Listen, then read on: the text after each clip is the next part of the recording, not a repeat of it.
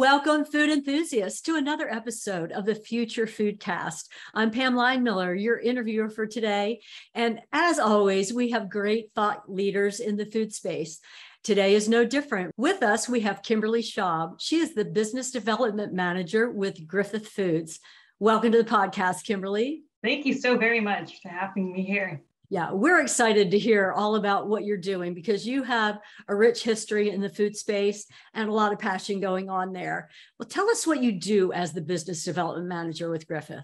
Well, what don't I do, it feels like? Firstly, thank you again so much for inviting me to be here. It's so exciting to get to share my story and hopefully encourage other folks to pursue a really great career in food. I absolutely love it. So my objective here is to share how much I love it. So a business developer at Griffith Foods is really similar to a sales position. You know, I have specific accounts and customers that we have a really long-standing positive relationship with. I also spend a good bit of time prospecting for new accounts. I'm in the snack and organic side of the business, and we're growing that as quickly as we can. And so I spend a lot of time looking at company missions and values and seeing where Griffith can activate and serve those missions and help those companies achieve their goals. So I think that's the big difference between a sales account director and a business development manager would be that stronger focus on prospect. Absolutely. Now, can we back up a little bit about Griffith Foods because we jumped right in with what you do, but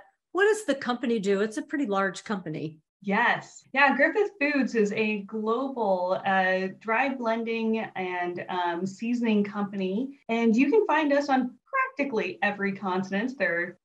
Antarctica isn't quite a home base for us just yet, but we do really, our focus is custom blends for customers. So we work to understand where the customer wants to serve their consumers and then find ways to help serve them there. So Griffith started in the Chicagoland area serving the meat industry. So if you eat a lot of breakfast sausage or crunchy chicken sandwich kinds of products, you've probably had something from the Griffith Foods team. And Griffith is actually a privately held company. It's family owned by the Griffith family. Brian Griffith is our chairman. And so it's unique because we are family owned, but very, very large. So we have a lot of buying power. We have a lot of manufacturing capabilities and operate with a value set that really focuses on family. And we have global reach. So that allows you, say, Mr. and Miss Customer, wherever you are, say if you're producing in the US, we have US offices. If you want to move your offices to Europe, we can actually meet you there too, and in Southeast Asia. So Griffith is really good at really complicated formulas. We often perform really well head-to-head in flavor profiles. And what I'm really excited about is we have a very specific mission in sustainability. And so we're looking at ways to impact the spice industry by sourcing more sustainably, by looking at our carbon emissions and reducing that footprint. And, some of you might be thinking, well, I've heard a lot of other companies talk about net zero and what it means to try get to net zero on carbon emissions. And that is something that Griffith is very much aware of for our customers. It's also something that we've taken on personally to work and help our customers do better with their footprints as well. Yeah. And being such a large company with a global footprint, and might I say, I don't think Antarctica is a home base for many companies. You're okay there. There's no competition. You're all right. Nobody else has a leg up on you, so it's not a problem. But I think the whole sustainability piece coming from a large company, even though, as you said, you are family owned, but with that large global footprint, other smaller companies are really looking to see what you're doing and how you're doing it so that they might be able to mirror that. So in a lot of ways, you serve as a model for some of the smaller companies that are in the food space. And I think that's definitely part of the heart of what Brian and Griffith is looking for, is to offer demonstration of what it looks like to be a very large company that is pursuing values first, and then knowing that other companies are also going to join that, or we get to join where they are. And I think that's really exciting. It's fun to be the boots on the ground, if you will, to find those relationships and start to build them. It takes years to build a trusting relationship with your suppliers. And we recognize that. And so I'm excited to, honestly build that relationship from the ground up. And then if it's me or if it's someone else who gets to grow it through fruition, then that's kind of the exciting part of it too. Yeah, that is really exciting. And also where you work, your customers are really the business to business customers who then are serving the consumer. So you're really responding to what the consumers are wanting and what their trends are. And you mentioned you're a lot in the snack space. Yeah, so that's a great clarification. You brought forward some great things. So let's explore those a little, I think, and help our audience a bit. So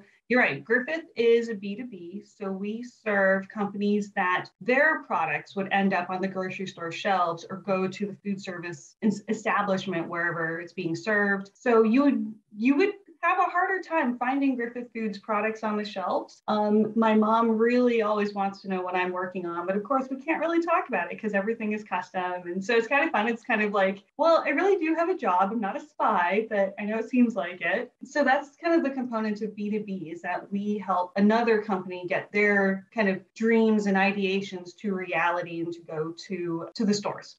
Your success is their success. So if you can help them with your flavorings and your ingredients that go into whatever it is they're producing, then you're successful as well.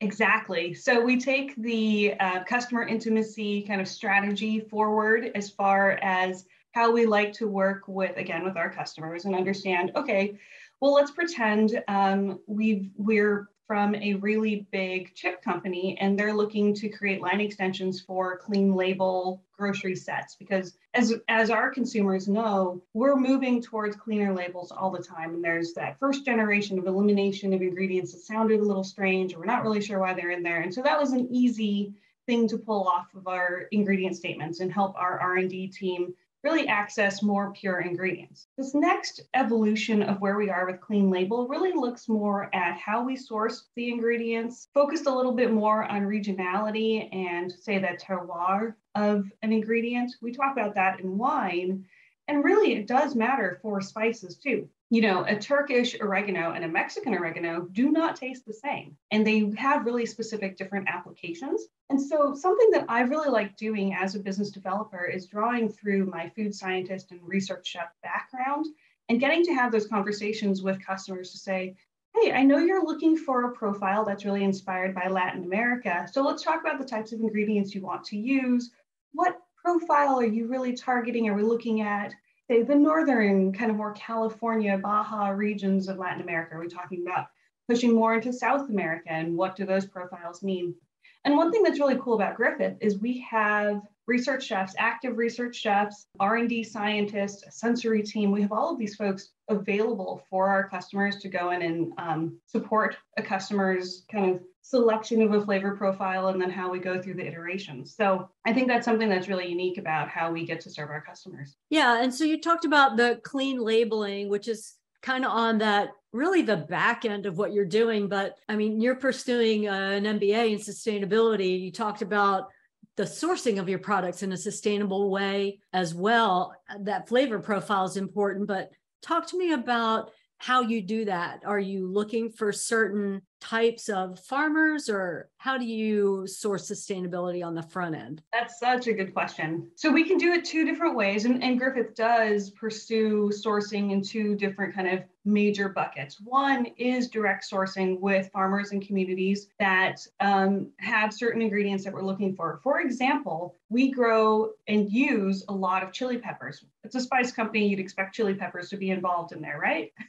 Yes. So we do have direct relationships with the farming communities that have specific peppers, that grow them and harvest them, and then we buy all of those from them. And that money then stays in that community, and we have that relationship with that farming community over the long term. And a lot of the farmers in developing nations are women. And so we get to serve a community, and we're doing business with women business owners, which I think is a really effective opportunity, because when they're paid fair prices, the families can send some of their children to school. It allows that community then to have more access to other jobs. It brings in different income for those communities.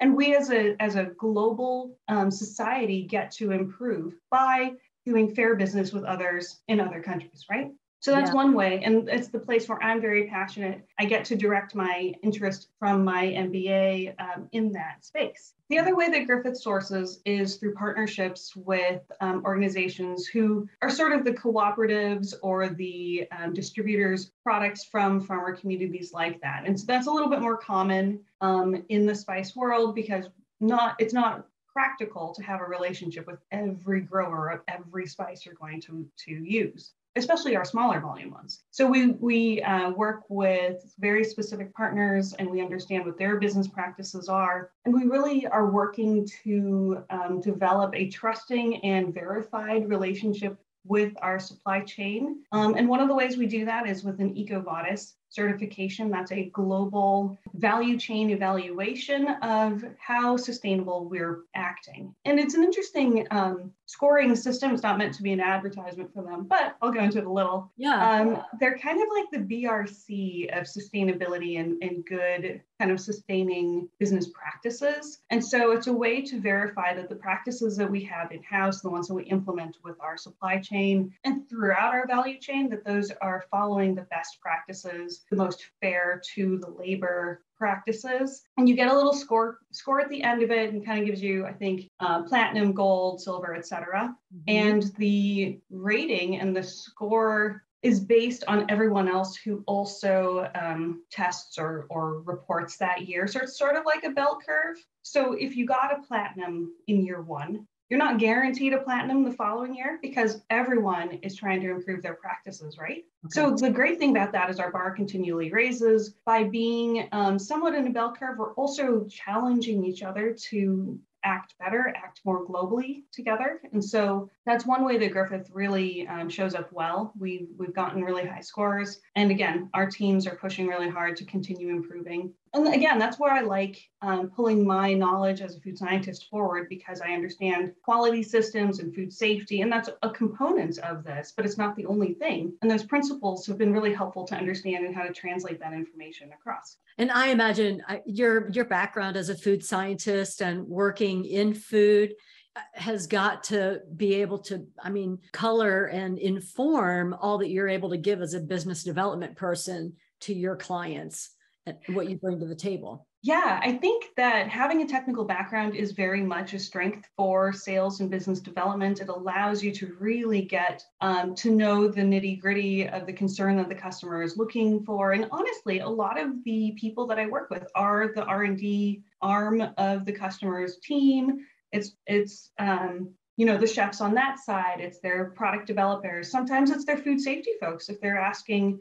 hey, can we get this certification? And we get to have the conversation, do you really want to pursue all of those certifications? Because every certification costs money and effort, and they are often right. And we like to make sure that they want those for the right reasons. Right. But I'm sure that, like I said before, you as a large global company, by always trying to up your game and improve how you're doing in certain areas, especially the sustainability area and the certification you just spoke of, that helps everyone do better because the smaller companies are watching what you're doing and everybody's going to move forward together or at least know what to strive for. And as you have new innovation that allows you to do better, they're going to be learning from that as well. And you've got more resources than some of the smaller companies do. So that's really encouraging.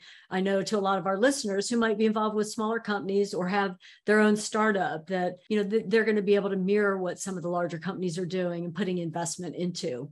Yeah, thank you. It's some of the challenges with being a really large company is that some of the policies we put in place meant for large companies can mean that it takes us a little bit more time to pivot. Or as we learn new information in the food industry, there are times that it's like, oh, why can't we just decide to go take a sharp turn? And it's like, well, because we're a really large company, we have a lot of people who rely on us as business partners, as employees. And so we can't just necessarily take the spontaneous decision, but we do have a lot of healthy debate internally about which direction we should go, why that seems to be the best fit, and what our forecasts are for the future opportunities there. Really exploring the upside opportunities for a lot of different competing opportunities again that come in, and really phasing those out to understand which ones should we pursue because this is right for us now and we have the capabilities today, and which ones could we build to in the future. Very key. And speaking of building to the future, I know there's a lot of discussion, especially in the sustainability space,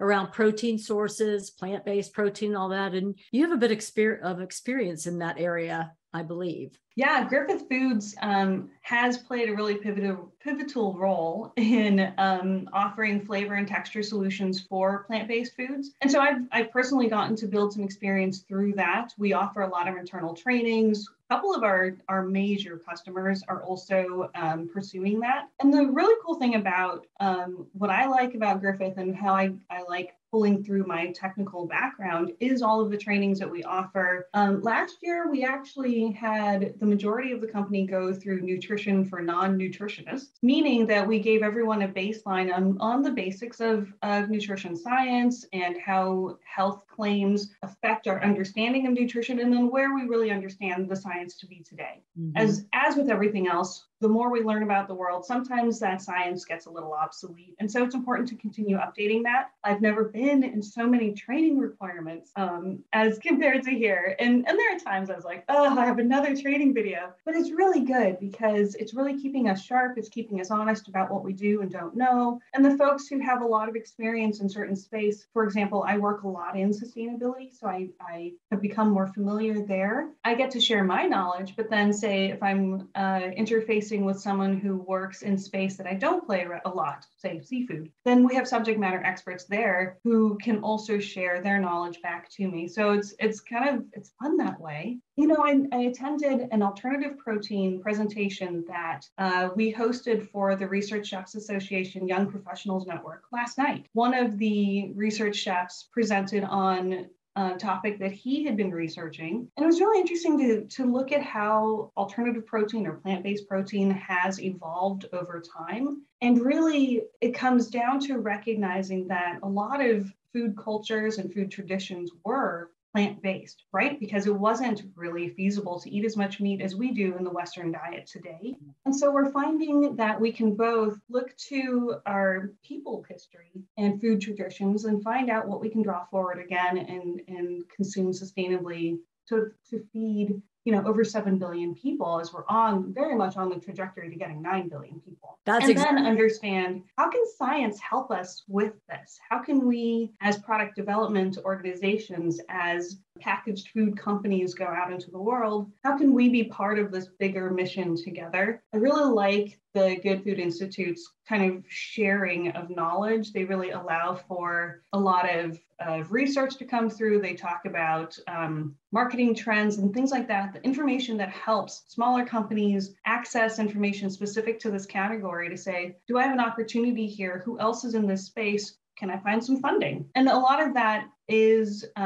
discussed and found in these professional networks, such as the Research Chefs Association. And so that was a long preamble to, I was fascinated to see that cultured meat and fermented proteins are very much the piece of interest for companies that are looking at ways that we can serve that aren't, going into the same burger and chicken nugget mimic. We're looking at what that next stage is. How can we replace dairy and dairy sets in grocery stores with non-dairy options that still give you that creamy, indulgent experience that is from dairy milk that a lot of the non-dairy products don't yet capture. So thinking about, how do we, again, get that consumer's experience to be top-notch, but then help them eat with less reliance on the meat industry. Right. And early in that conversation, you mentioned like a research chef presentation.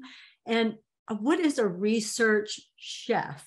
Is that different from a regular chef? Talk to me about the whole research chef terminology. What does that mean? Yeah, absolutely. So that is the job title that I think my dad is convinced is a fake title. Where, it's like, no, Dad, I'm a research chef, I swear.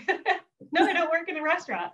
So yeah, a research chef typically does not work in restaurants, at least not the physical brick and mortar restaurants. There are research chefs who work for, say, larger chains of restaurants or restaurant groups. And really the mission of a research chef is to draw from their culinary experiences and create recipes that are meant for scale up. So it's much larger than a single unit. It's often multi-unit as far as food service goes, or research chefs and product developers will share similar roles because they're actually developing concepts that get commercialized for packaged food production.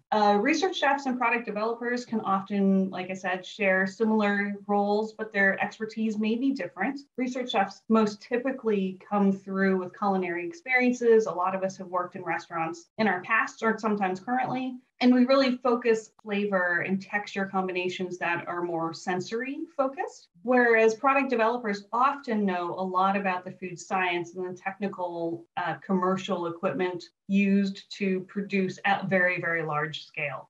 Mm-hmm. And so I think what's unique about my experience is that I have a research chef. I call myself a research chef because that's kind of the best description of smooshing all of the culinary experience with food science. But really, it's been a research chef product developer combined activity for me because I've done both the culinary inspiration and the commercialization of products. Yeah. And the other thing about product developers, oftentimes they come to the industry with food science backgrounds. And research chefs often come to the industry with culinary backgrounds or a lot of culinary experience, based on years of experience. So that can sometimes be another way to approach those two career pathways. At the Research Chefs Association, really, we just take everybody's career experiences and bring us together to try, again, cross-pollinate a bit, share those learnings that the food scientists have about equipment or new processing, food safety, equipment methods, things like that. And then bring the chefs forward to say, well, these are the classic flavor profiles that would work really well. And then you bring in the marketing team and they say, well, this is what really picks up, and consumers really want these flavor profiles. So the chef says, oh, I can do that. And then the product developer says, yeah, I can literally do that and help you bring it to market. Very nice. I mean, it sounds like the best of you just bring the best of everything together and mold. What is that official term you use? Smush it all together?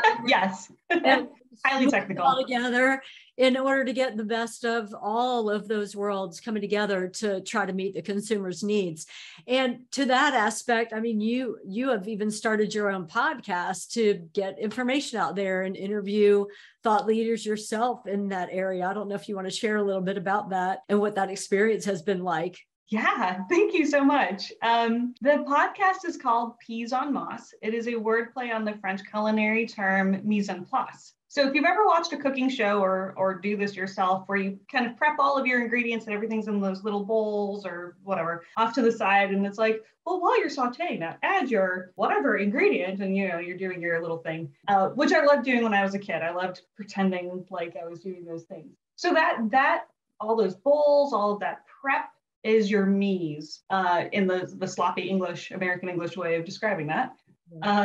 And so mise en place would be, how well prepared you are for your cooking. In my case, I did a play on that word, partly because I learned how to pronounce mise en place by saying peas en masse. Yeah. And I was like, I'm going to steal that.